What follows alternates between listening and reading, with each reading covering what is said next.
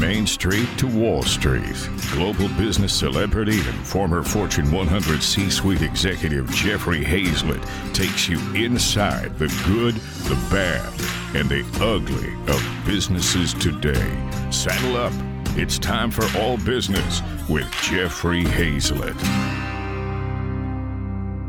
Hey, listen, folks, the real estate industry is an essential component of the U.S. economy. Back in 2018, it contributed $1 trillion. Get that. That's 6.2% of the GDP.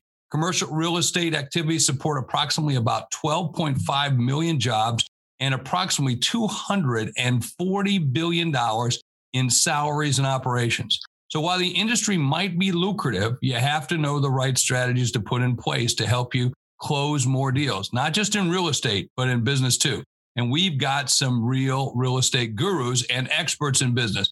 Tim and Julie Harris, they're best-selling authors and co-host of a very successful podcast right here on C-Suite Radio called Real Estate Coaching. They're joining us live from Puerto Rico. And if I were them, I'd probably be on the beach, but they're joining with us. Tim and Julie, thanks for joining us as part of our digital discussion. Yeah, thank you for having us. And we are going to be on the beach as soon as we're done here. So thank you for reminding me. I can't blame you for that. I'm going to be outside in South Dakota shoveling snow, but nonetheless, there we go.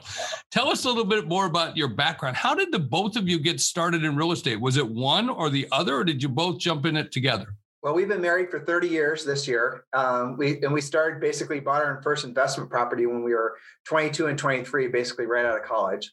Wow. And so our first year, when we got licensed, our first year in real estate, we sold over 100 houses. Now, this is, again, quite a while ago. I'm 51 and I'm not supposed to say her age, but I will say she's 35 for the 15th time. You can do that. I like to repeat that phrase. that age. Yeah. Well, so in any event, our first year in business in real estate, we sold over 100 houses, which was a record then and still is a record now. Individual houses. This is what wasn't a subdivision where we got lucky or a building or something. Right. Like that. These were individual sellers. And then we sold between 100 and 200 houses per year for basically the next 10 years. And then the coaching industry and the real estate industry, the coaching industry was starting to develop inside the real estate industry. And we sort of stumbled into it. I mean, it's not a real romantic story how we ended up in it. And the coaching, a lot of our clients that we had back then, this was in the late 90s, we still have now. So what was the first property you bought? Was it a house or was it a commercial?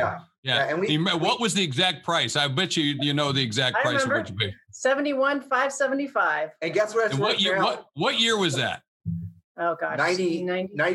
92 or 3. Oh, gosh. I remember my first house. It was $53,000 and the interest rate was 21%. And I got a low interest rate of 14% back then. You did great. But you're bringing up a really good point, though. People were still buying and selling despite higher interest rates, too. Which you should. You Absolutely. Still should. Yes. Yeah, because it's the one thing, and look at COVID there's been a lot of changes with COVID, right? In terms of property. I drive around the city of Sioux Falls, or I was back in New York a couple of weeks, and I see a lot of shuttered up places right now. But that's going to come back, right? Is it going to come back? When is it going to come back? I know. And then you could get into a conversation about inflation versus appreciation. We could talk about all that stuff. Well, I don't want to make Greg feel bad, but like if you're in Manhattan right now, what's going to be the thing that's going to trigger people to want to move back? There's I don't know how to describe it other than it wasn't since what was the last big migration that happened? It was all the way back in the Industrial Revolution, really, when people started moving away from the farms and into the cities. What you're seeing is a reverse migration that's being fueled by essentially the new expectations people have for their lives post-COVID. You got Elon Musk that's going to make connectivity via, satellites available to everyone in every corner of the planet. You're having now businesses that are, let's say, well, Julie and I, all of our staff and all of our employees, we have people in the United States, we have people everywhere around the planet, and they're all virtual, and we meet on Zooms, and eXp Realty, a company that we work with, it's 100% virtual. So the reality of it is that now that people are freed up from having to live in particular areas for the sake of employment and social connections, And now that, the idea of like our little girl was going to online school for the past year and a half. Well, I think that there was always a sort of a cloud over online education, but it's not there anymore. So many things, right? So many things have changed that it's going to make it so that people who maybe lived in Manhattan and the Upper East Side, who've got these, loved living there, the whole thing, love the lifestyle, but maybe they've always wanted to live down Charleston, South Carolina, or maybe they've always wanted to live in a place like Florida or whatever. And maybe they thought they had to wait till they're a certain age to live that lifestyle, but now they can live wherever they want to. And, employers like you and like Julie and I, we don't care where people live, provided they get their work done. Our newest coaching client is actually in Guam, for example. Sure. Yeah. So, and you could do it, 24 hours a day, 7 days a week. Sure. You don't have to necessarily trek into the office like we used to. And, right. I mentioned that real estate is a really, really lucrative industry, rather lucrative. You can make some good gains, some bad gains, depending on how much you really study it and do it in the right deal. But it's about closing the deal. Give me 3 strategies that anyone could use to close a sale. Buyer or seller? Both. Give them to me on both sides. Working with buyers nowadays, it's a bloodbath, honestly. Working on the buyer side of the transaction right now for real estate agents, it's the biggest pain point in our, with all of our coaching all of their clients. stress comes from the buyer side. Yep. So I would say strategy. Why? I want to know why. Well, strategy number 1 is find what your client's looking for. That's why. Yeah. That's why. Yeah. They don't know what they want. They don't know what their conditions of satisfaction. Jeff, it's not that. They can't find a house, period. We have record low inventory virtually everywhere except parts of Miami and, of course, New York.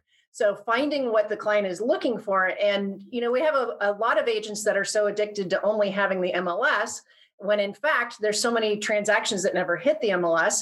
They're not supposed to be pocket listings, but there are pocket listings. They're exchanging property amongst their own past clients, their own centers of influence. A lot of new construction, but builders can't keep up. Builders are way behind. Some of the builders have waiting lists of more than 200 people. So it's going to be a while before, even if you're somebody that is going to build. So finding inventory in the first place is the biggest stress. That's the big, well, I know in Sioux Falls, and I use Sioux Falls as an example, but we're kind of an island. But in that island, we kind of see the good, the bad, and the ugly of everything. We never go up too much. We never go down. But right now, there's 87 houses on the market in a city of, a few 100,000 people. Usually there's 3 times that on the market, and there's only 87 houses on the market today. So that's a big thing. What about on the seller side? What would be my strategies to close the sale? Well, the sellers have the same problems. In a lot of cases, they would put their house for sale, but they don't have a house to move into. So this lack of inventory problem is affecting, it's causing the market. Both sides. It's on both sides. And that's the biggest pain point. Now, your question though, there's not one real estate market, but there's also not one answer to your question, because depending on what your price point is. Like if you take, for example, Upper East Side or, Greenwich, Connecticut, or, some place that's where people have multiple homes, that's a completely different strategy when you're dealing with a customer in the high end. But if you're dealing with a normal person that's like having to move from one house to the other, they've got a family, they need to establish where they're going to live. On the seller side of things, sellers, they basically run the field. And you're seeing agents who know how to work. So if you don't know how to work with sellers in this market, if that's not your primary focus, it always should have been. The old saying in real estate is you got to list to last. But if you're not focusing all your best energies on going after listings right now, you're basically at risk. You're at risk. You're at risk of becoming obsolete. So imagine a pendulum. And this is this was basically the real estate crash. And maybe this was like 2008, 2009, and it was favoring obviously buyers. And now what's happened is I don't think it's overcorrected. I think there's market forces that are mostly led by demographics. But over here is the extreme sellers market. Over here, you're seeing like in the United States, I don't know, not very many people are aware of this, but in the United States, there's we're not going to talk about commission rates, but there's an implied commission rate, and that commission is usually split between the buyer's agent and the seller's agent. So only in the United States and a few other countries in the world do you have an entitlement to the real estate commission that goes automatically to the buyer's agent. In other words, if you're in England, there is no buyer's agency. There's just the listing agent. They call it estate agents, right? And that's the way it works in most of the world. But in the United States, there's two commissions. The commission on the buyer agent side is being reduced. It's being absolutely obliterated right now because the sellers, market forces basically, are making it so that buyers agents they're offering their commodity. Their commodity. There's somebody standing. You got to be able to have the inventory. If you got the inventory, you got the power. Yep. Right. That's one. And then second, I got to imagine that digital is playing into this too. Meaning, as you said early, Julie, more and more houses don't make the MLS market. So what they're doing is they're selling it themselves, right? Sure. Or they're selling it in some other method. So I would imagine the ability for, me to go out and just advertise, put up my own website, do all that is a lot better and easier than, especially in this market, than it ever has been. Well, and people's comfort level buying homes online is through the roof. I can't remember the statistic, but it was between 30 and 40% of recent closings were found online and closed online, and a huge percent were not even seen physically by the buyer. That's amazing. Wow. That's surprising that they've not been seen, because I'll guarantee you my wife is going to go see that house, or I like to see I'm going to go see that building, right? I want to see it. I want to walk in. I want to see what the doors look like. I want to see what the elevators are like. I want to know all those kinds of things. So I probably advocate for people, you probably want to go touch it and feel it, but I get what they're doing. Is that because a lot of homeowners have owned more than one house? Well, so they've done it before. It's COVID, it's comfort level, and it's also technology. Some of the tours that are out there, you can fly around inside the house, you can turn the camera around, you can do Google Earth and see what the neighborhood looks like. That comfort level, I think, is really there, and it wasn't so much pre-COVID. Well, yeah, you can see my pickup truck in the driveway where I park it all the time through Google Earth. It's amazing. That too. C-Suite Radio. Let me ask you another question. What about trends, Tim? What do you see that's going to continue to materialize, that what has materialized, and that's going to go into 2021 and beyond? A booming seller's market. That's not going to change anytime soon. There's a lot of people that are trying to, stoke the fires because there's going to be a real estate crash or correction. That's not going to happen. There's absolutely, people will point out the, number of people coming off forbearances and all these other types of things. But the reality of it is what was the statistics? It's almost like 90%. 87% of people are already off of their forbearance, meaning, remember the special programs, they're done. You could put your home in forbearance, you could skip those payments, get it on the back end of the deal. And so the thought was, well, what's going to happen when all those come due? Are people going to be able to get caught up? Are they going to resume their payments? And already 87% of those forbearances have resumed their payment at the level that it was. And what is the point of that? That shows you that we're not going to have a big wave of foreclosures as a result of the pandemic. In the beginning of the pandemic, people didn't know how that was going to go. Now they were freaking out. Most people were freaking out, right? Yeah. I mean, they were really freaking out. Landlords, everybody was doing that. And people like running businesses. We were worried about whether or not we could make those payments. So I think we all said, take it. And I told people to take those forbearances. If they're giving them to you, take them. We did too. Yeah. Yeah. You want that cash. Put that cash or something. Well, I just wrote another big tip though. You said New York and Miami are going to be real buyer's market. I've been thinking about buying in Miami for a long time. I think this is the time. So I'm going to get down there. We have hundreds of agents down there. So we're very familiar with that market, but I'll tell you, the housing market in Miami is incredibly hot. The towers market in Miami is not. So people are moving out of the towers and they're buying single family houses. Sure. So if you want to get a smoking deal, you can primarily in the towers. Of course, there's little aberrations where the markets are really strong in the towers. Primo views will always sell for primo money. But at the end of the day, that's the major trend in Miami. Now you can say it started because of COVID, but I bet you it's more about demographics, which goes to really, why is this going on? You could say interest rates are low, and that definitely lends to it. But really, what's going on is we're dealing with this demographic shift that's happening right now. With obviously you have the millennials, and you have the Generation Z, and you have the baby boomers, and you have all these people that are wanting to buy and sell real estate, and you have the low interest rates. That's what's causing. It's like the perfect storm, really. Really, to keep it hot. And I got to think about this Miami thing. I was looking at staying at the Ritz down on South Beach, and my room was going to cost me like $2,000 to $3,000 a night. Well, I can make a good payment probably on a new condo somewhere else if I stay enough nights. Well, we'll have to figure. I'm going to figure that one out. Well, let me ask another. By the way, on that building, I happen to know something about that building. You actually can get a really good buy in there for sure. I know exactly. Well, that might be another one. So we'll talk after the show and trade some more secrets. This is the power of the C-Suite Network right here. I know a guy. That's the way it is. It's not just like your uncle. We have executives who really know the other executives. What do you see as the most common mistakes that sales professionals in the real estate market make? Oh, we can go on forever, but buying leads, not learning how to basically self-generate their own business, buying leads. Being real salespeople with real skills. Right. And being focused on being of service, of helping their client, but having the skills to actually execute on that. So to go back to our previous conversation, as a buyer's agent, for a long time, you could survive just, you could show 6 houses, one of them would stand out. You never really had to become a listing agent because there was inventory and houses kind of sold themselves if it was right. Okay. Now, when there's, 20 offers for every one available listing, if you only know buyers, you're going to lose most of the time unless you get your strategy together so that you can truly be of service to that client. Well, because what happens is clients will give up on that agent once they lose 2, 3, 4 times. So, but the whole circle where this all goes is learn to be a listing agent. Yes. And even talking about how to help buyers be successful in this market is all leads back to being a listing agent. Right, because it's almost an act of futility. Because we have clients they'll take, obviously the list a house and they'll get like 30 or 40 offers in on that house. And so, the reality of it is, and this market's not changing. There is going to be there's no zombie apocalypse or, locusts that are coming our way anytime soon. Well, if you're that insider too, if you're that selling guy, if you're a selling agent or selling listing agent, I don't know the terms. I'm not in the industry like you, but let's imagine I'm that person, that man or that woman.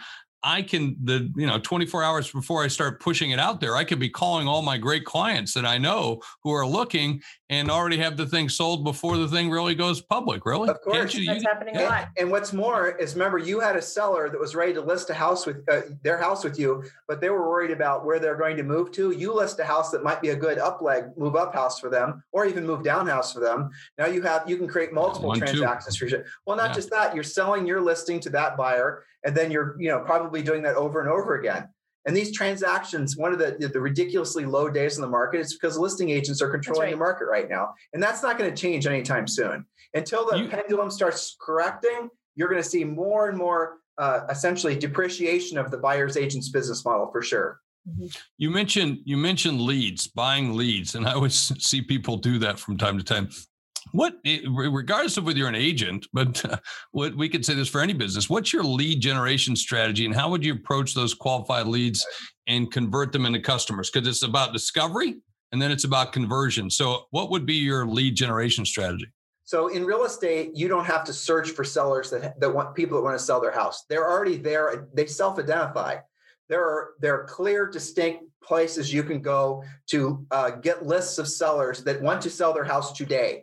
Your job is to learn how to basically directly, proactively contact those folks and get them to list their house with you and do business with you. So finding the ready, willing, and able seller is not a problem. That is a unique thing about real estate, that when people in other businesses when that clicks, like if you're selling widgets or whatever, you've got to go and, find the market. You have to create the market. You have to create the product in some cases. In real estate, all you've got to do essentially is learn how to directly contact the people that already have their hands in their air and saying, yes, I want to sell my house. But to your previous question, which is really great, is you have the normal approach that most people are taking, in books and all kinds of different things nowadays that people are talking about, is they all are about marketing. They're all about buying business. Buying business will always leave you beholden to whom you're spending your money with to buy the business. Our approach has been, always will be, you have to learn how to proactively generate your own business. So we want you to be proactively generation based.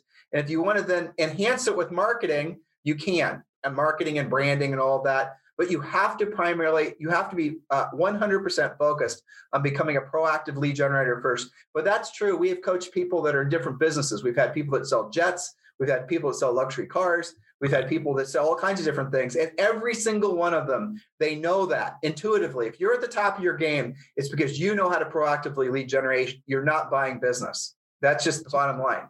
So instead of that Glengarry Ross movie where always be closing, always be looking for those leads, always be. You got to find them to close them. Yeah, you got to find them. That's the name of the game. I totally with you 100%. I'm constantly looking for new, faces, new places to be able to go to, and I'm writing those down constantly. So I couldn't agree more. Well, one of the things, the tools that you've been using to get your message out is through podcasting. Why did you choose podcasting for that? We like actually working together on the podcast, so we have good rapport.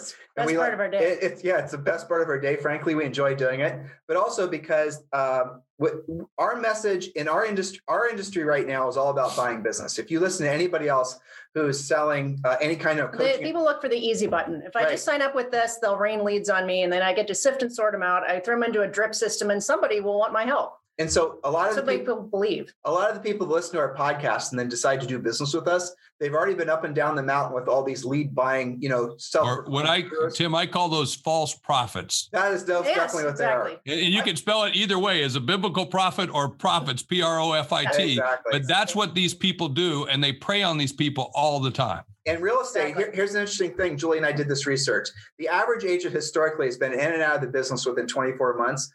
Julie and I, through anecdotal information, basically just using our own databases, we are able to see that the average time that an agent staying in the business has actually been dropping since the advent of all this buying leads. Because they can blow their money faster. And that's what happens. And they never learn the skills.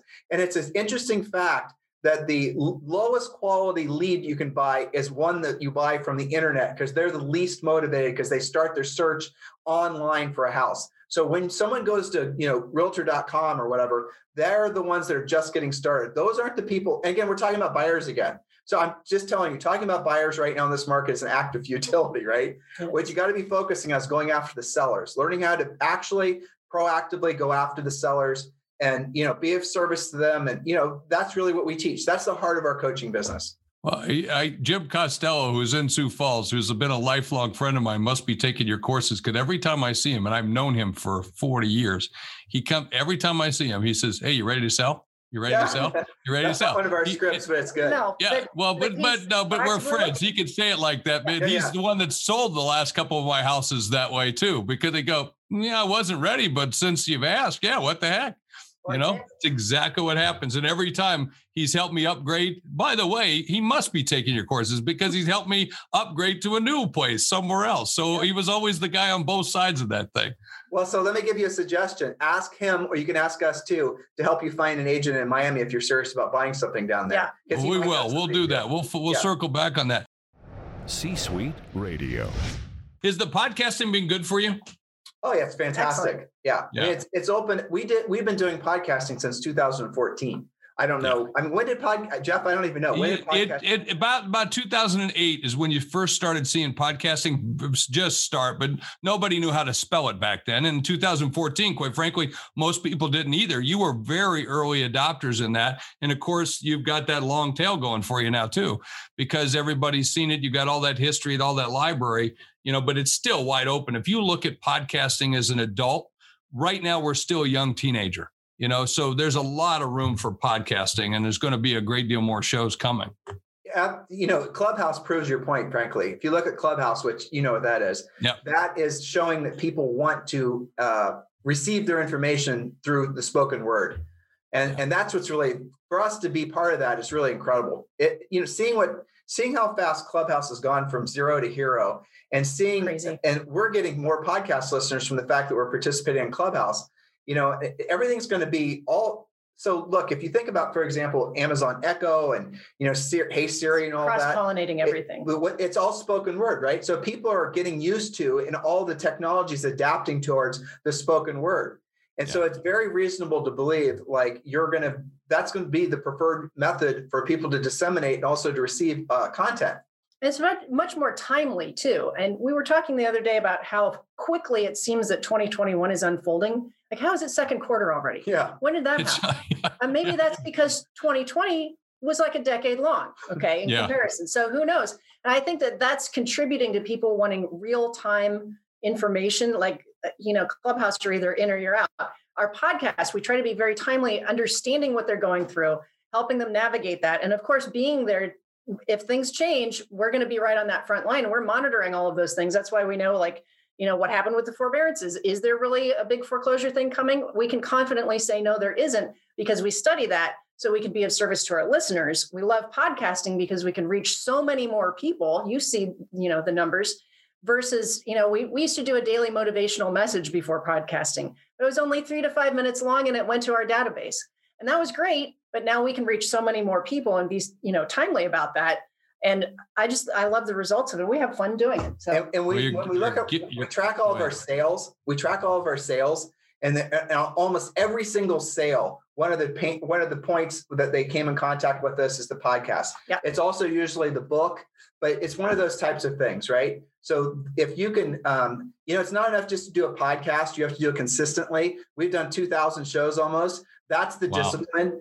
And something else too that's really changed in the past, probably 2 years, which is great. People don't really expect a high production value on podcasts, which means you can grab just your most basic, your iPhone has got the best mic on it ever. And you can just do a podcast and just, that is what's making this, podcasting revolution just get started. I totally agree. Well, it's easy to get into. It's also great convenience. I know that Clubhouse has a great following, but podcast has a much bigger following because it's all about the convenience of when I want to listen to it and how I want to. Hey, listen, before we go, I want to ask one last question, and I want to give you a little plug for your book, because you wrote this great book called Harris Rules, and you're no BS, I'm going to say no bullshit, practical step-by-step guide to finally become rich and free. What is your favorite Harris rule?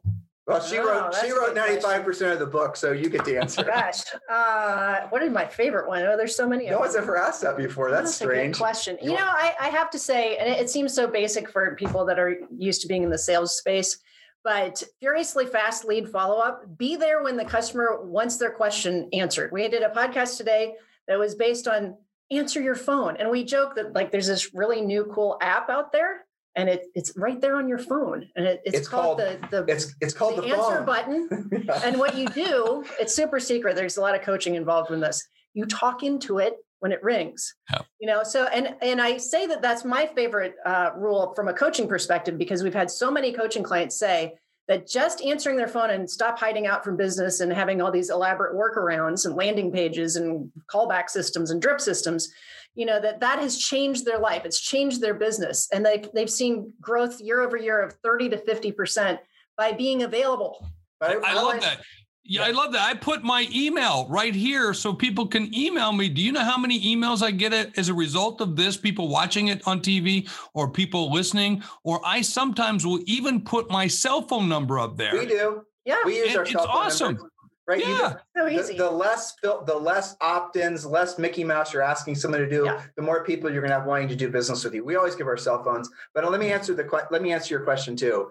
So if you want I don't remember what chapter, it's like chapter 4. But if you want ever increasing levels of success, you have to do what you don't want to do when you don't want to do it at the highest level, which is the antithesis of much of what people are being taught. Follow your passion, the money will follow, blah, blah, blah. Do the hard stuff. Well, it's proactive. Do what you don't want to do, which is a lot of things in business, right? When you don't want to do it, which is virtually all the time, and you have to do it at a high level. You're not just going to dabble, try it out, sample some things and then be judgy about it. You have to actually invest in it. You have to have that energy and enthusiasm about what you're trying to do and hone your skill. Do it at the highest level. Don't just play around. Well, it's great advice. In fact, everyone should go look at those 2 or 3 things they have on their list that they keep writing down over and over and over. Yeah. There's some real gems, some nuggets. Tim, Julie, thanks so much for being with me today. Thanks for being a part of C-Suite Radio. We're so excited to have you as headliners, one of our top headliners on the network. You just joined us, but already your numbers are spiking. I saw like a 50% increase. It was amazing. Great. So fabulous to see. I want to pull back in Greg. I want to pull back in Tricia. We're going to have some Q&A time. And Tricia and Greg, I tell you, one of the great things that I learned from this interview, I don't feel depressed like I was in 2008 and 2009. When that time period hit, I was worried about what this country was going to be in, and we all were. And guess what happened? We were in the in the toilet for a long time. They're giving us some great information about this is not going to be the case. They're reaffirming that this is going to go fast. Get ready for it. Buckle up, Buttercup. Get in the saddle and start riding, because that's what we're going to start seeing with business. We're already seeing it at the C-Suite Network. It was great to have Tim and Julie reaffirm that. Let's go to some Q&A, shall we? C-Suite Radio. Absolutely. So Tim and Julie, thank you so much. Jeffrey, it's always an amazing conversation, but this is stupendous from the personal perspective as well as the business perspective. And we have so many great questions for you. So Kathleen Caldwell is our chair of our Women's Leadership Council, one of our thought council and faculty leaders across C-Suite. And she said, what a phenomenal conversation. What would you, the two of you, Tim and Julie, recommend to realtors and brokers to stand out to buyers and sellers? How can realtors and brokers elevate themselves in a very crowded marketplace of competitors? Well, that's a great question. And we talked a lot about being the listing agent. In today's market, the listing agent always wins. So in order to be the listing agent, you have to have listing skills. So that's the most important thing. This is a market where you will not survive very long if you don't work on that ability to actually deliver. So her question was, and I, because we get that all the time, was essentially, would the typical answer from pretty much everyone else would be work on your brand, work on your logo, work on your pretty website. Do a lot more media. Do a lot more, do some TikTok videos and everything. And that's pretty much the worst thing you can be spending your time on in a market like this. You need to be doing things that are going to proactively put you in front of sellers so you can list houses. If you want to be relevant in this real estate market, just be the listing agent. When you have one listing, you're going to generate in a market like this 50 buyers, and then more listings. And then to Julie's earlier point, make sure you pick up the phone when they call, because half of those buyers are also going to have houses to sell, and then the snowball starts. Yeah, how many agents are out there going, oh God, it's another buyer call. I've got so many buyers, but we teach them a very little known script. Which home in the area do you plan on selling? Because many buyer calls are listing calls in disguise, but they're, a lot of agents are so exhausted from working with buyers, they don't even call them back. I love that reframe. And by the way, Tim and Julie live this philosophy too, because I was telling them earlier about our Celebrates event on Friday evening. And Tim immediately said, yes, yes, and yes, whatever you ask, we'll be there. So love it. Greg, I know you have a question. Yeah, well, we have a question from Juliet Chatan. She says, hi, everyone. I have a home staging company in California. What do Tim and Julie see happening concerning live staging and virtual staging in the coming years? Tim and Julie, the stage is yours. Learn how to do virtual staging, because even after COVID, the expectation is that people are going, real staging in expensive houses is extraordinarily expensive and extraordinarily important. And virtual staging never really got any legs because of the fact that people were the expectation, the consumer behavior was to go to the house. But now COVID has changed. COVID has basically brought what would have taken maybe 10 plus years and it's condensed it down to 18 months in terms of the expectations that people have for lifestyle, for just everything. Everything's changed, right? And so virtual staging is essentially going to be widely acceptable, whereas before it had been something that maybe some people did. And, you get the difference. Everything's changed. Yeah, and especially considering how comfortable people are now finding a house online and buying a house online, and the migration out of the urban environment into the less urban environment. We have a lot more cross moving city to rural and then state to state. Not everybody's going to just run over and see the listing. So good for having that staging company, though. That's pretty cool. The next question actually fits perfectly with that question. Nancy May is one of our executive leaders in C-Suite as well. And she's saying when she sold her home in Connecticut, they did the full staging and so on. Now they're in Florida in a house they're going to be selling. And she's hearing that maybe staging isn't quite as important there. How do you know when it is important, how much to do? And specifically, Central Florida is what she was asking about in terms of whether we're expecting the market to soften at all as well. No and no. Yeah, I mean, look at what she's competing against. If she's virtually the only home on the market, she's not going to have to spend a lot of money on staging. No. Okay, good to know. So and the market's not turning around anytime soon. It just isn't.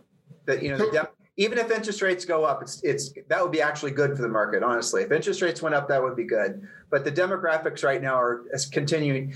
We could argue inflation or appreciation, whatever's going on, but the end result's the same: lack of inventory, or it's causing lack of inventory. So we have a few more questions, then we'll let you go. So Jeffrey mentioned that he said after the bust of 2008, he had more trepidation. So, what happened during there was a housing crisis back in 2008, and it seems like we've recovered. So how do we make sure that we're not repeating history here now that everyone is running around and buying homes again and becoming realtors again? So how do we make sure that this time is indeed different? Record equity. There's more equity in homes right now than there's ever been at any time, like ever. So record equity. So if you think about right now, if there are let's just say worst case happens and on the Upper East Side, just trying to make Greg a little scared, right? Why do you keep picking on me? let's just say property values were to drop by like 10%. The market would absorb it instantly because there's people that are just waiting around to buy properties. And even if you had a certain percentage of people not catch up their forbearances, not resume, just because they're missing payments does not mean they're a short sale. There's still so much equity there. That person can still sell their home and still walk away with some money to spend somewhere else. There's also no underlying endemic causes like there were last go around. Appraisals actually matter. Before, it wasn't really regulated. It would magically appraise. Now, there's a real appraisal. People have to have actual down payments. Lenders are much more strict. We don't have a big subprime loan crisis. So the factors are completely different. Even though there's a lot of people out there trying to say, well, this is just like that time. This is not like that time. And then we have what Tim mentioned with, the generations coming up with Generation Z getting ready to buy. If that were the only thing, we still would have low inventory. And now we have this all fueled by the pandemic and people wanting to move and all the enthusiasm and low interest rates. So we see virtually no reason to be freaking out. The government came out yesterday and said that they're putting together a set of essentially rules because effectively the mortgage markets, except in the very upper end, are controlled by the government. And the government's coming out and they're going to tell the servicers or the banks essentially not to foreclose. And you can read this. There's 3 points. The essence of it is there's going to be no foreclosure. Nobody wants it. Nobody wants it. It ain't going to happen. No government person wants to have that on their watch. And now it's different because they know what that felt like. Yeah. Before, nobody knew what was going to happen. So it was hard to be afraid of it. Now there's this whole history, which everybody lives in fear of. Nobody wants that to happen. Except on the Upper East Side. Damn. C-Suite Radio. I have one more question in regards to second homes, because one of the things that we also saw during the run up to the 2008 housing crisis is that people were buying second homes in Florida and then they were flipping it and they were buying 2 houses and 3 houses. You get 4 houses, you get a hotel, at least in Monopoly. So how are we making sure that this is not happening now? And what do you suggest to people who are interested in buying a second house? I mean, there's a lot of questions there, right? Yeah. So you're asking, first of all, how are they preventing people from basically over leveraging into real estate? It's what we just talked about. Down payments, credit requirements. It's just a hell of a lot harder. I mean, back in the crisis, it was, ninja loans, no income, no job, no verifications, no assets. There was nothing. Nowadays, it doesn't work like that. Getting a mortgage now is hard, really hard. Lenders are quite strict with credit, with ratios. You can't do that extra leveraging one house to the next, buy 2, buy the hotel like you could back then because of the regulations. And I think the other thing is that one of the common things we hear is people are keeping their vacation rentals, they're keeping their second home, they're selling their original home. So that inventory is scarce as well. I do see, vacation rent by owner, home away. Those properties are doing very well right now. Some of our coaching clients prospect in those markets, those secondary and third home markets. And the common response they get is, oh, no, I'm doing really well with this property. I'm never going to sell it. Because people are staying, if you look at those numbers, people are staying for longer lengths of time. Instead of staying for a week or 10 days, they're renting it for an entire 30 days. At the same time, you have certain cities that are cracking down and saying you can only have 30-day rental at a time. You can't do super short rentals. So, I think it's a good time to own that kind of property, whether you're going to use it or you're going to turn it into a vacation rental. They're doing very well. There's no downside in owning a single family home right now. Just there's none. I mean, there is, if you believe that inflation is going to happen, well, owning real estate is your friend. The only thing that would make that wrong would be hyperinflation. If you believe this is just essentially supply and demand that's being caused by these big demographic, changes, then own real estate. Even the biggest bears that you read their books, like I won't mention names, but there's some people that are, doom and gloom type. And Julie and I always try to expose ourselves to different ways of thinking, making sure we're not pigeonholing our own believing our own thoughts. Right, exactly. Yeah. And so even the biggest bears out there are all saying, buy gold, expect the da-da-da-da-da, but also buy a house. And so if you can lock in a 30-year fixed rate mortgage right now, you're always going to need someplace to live. And here's what's really mind-boggling. If you buy a house in a neighborhood that then, obviously in a neighborhood, and the house appreciates at a rate that, like, say, it appreciates by 10%, and your interest rate was like less than 3%, or was 3%, aren't you effectively living in that house for free? Isn't that amazing? So. And even if we were to wake up tomorrow morning somehow with 10 or 20% more inventory, what do you think would happen to that inventory? Gone. Like that. Yeah. So there's a lot of runway on that. Yeah. So I have a couple more questions. And the first is, we're not finished picking on Greg.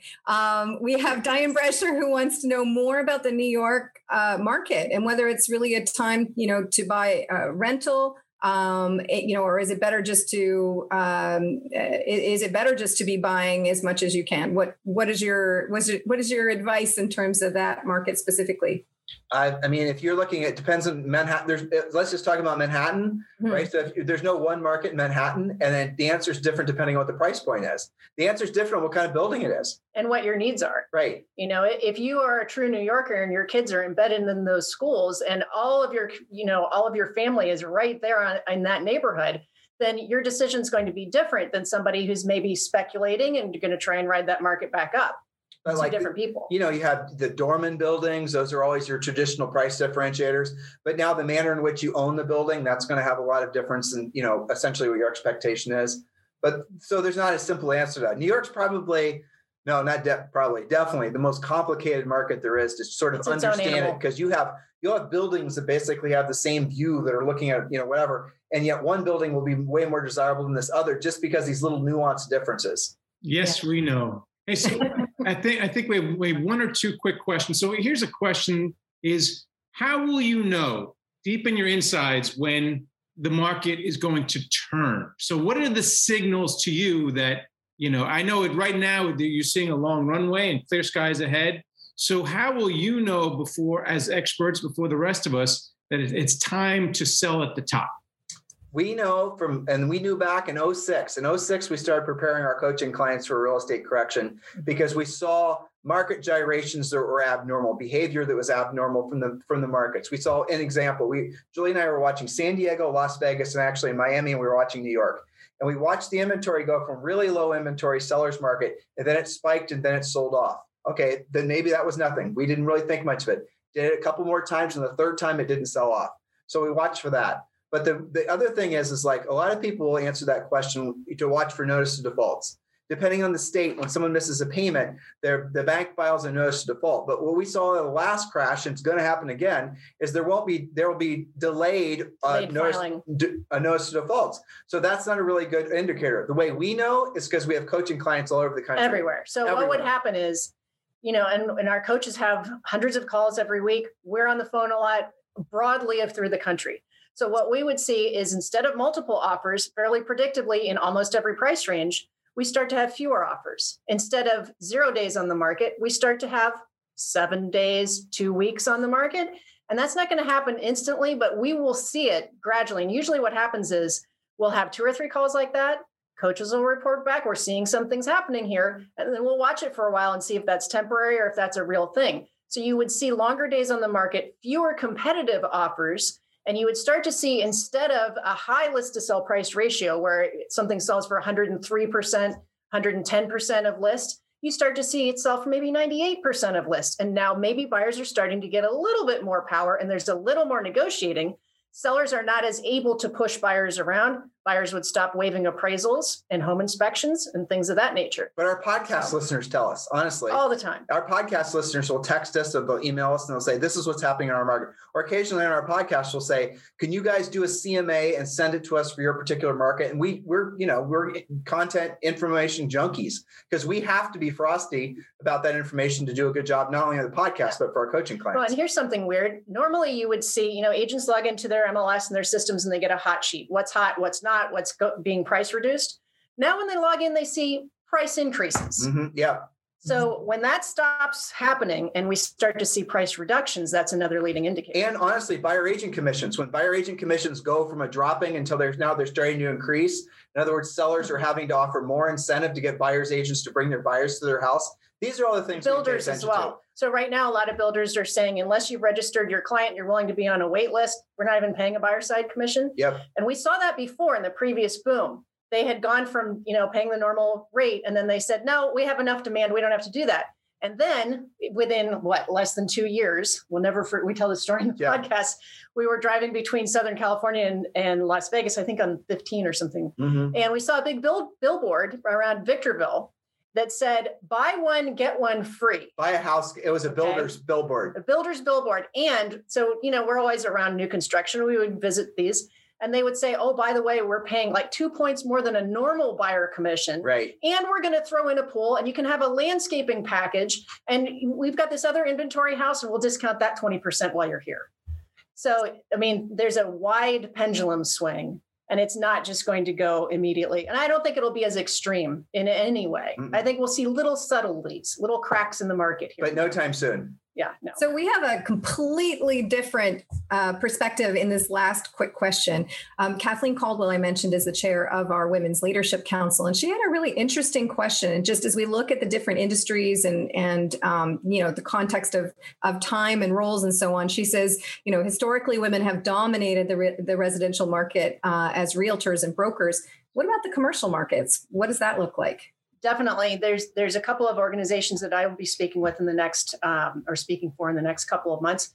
And definitely women are getting more prevalent in the commercial space and not letting go of the residential space. Lots of professional women getting into that, both as investors themselves, as well as commercial agents and brokers. And I think that's really exciting. That's one of the reasons why I'm trying to, help them along as best we can with what we do. You're listening to All Business with Jeffrey Hayzlett, brought to you by C-Suite Radio, a podcast network featuring today's top business experts, and is part of the C-Suite Network, the world's most trusted network of C-Suite executives. Find this and other business podcasts on c-suiteradio.com.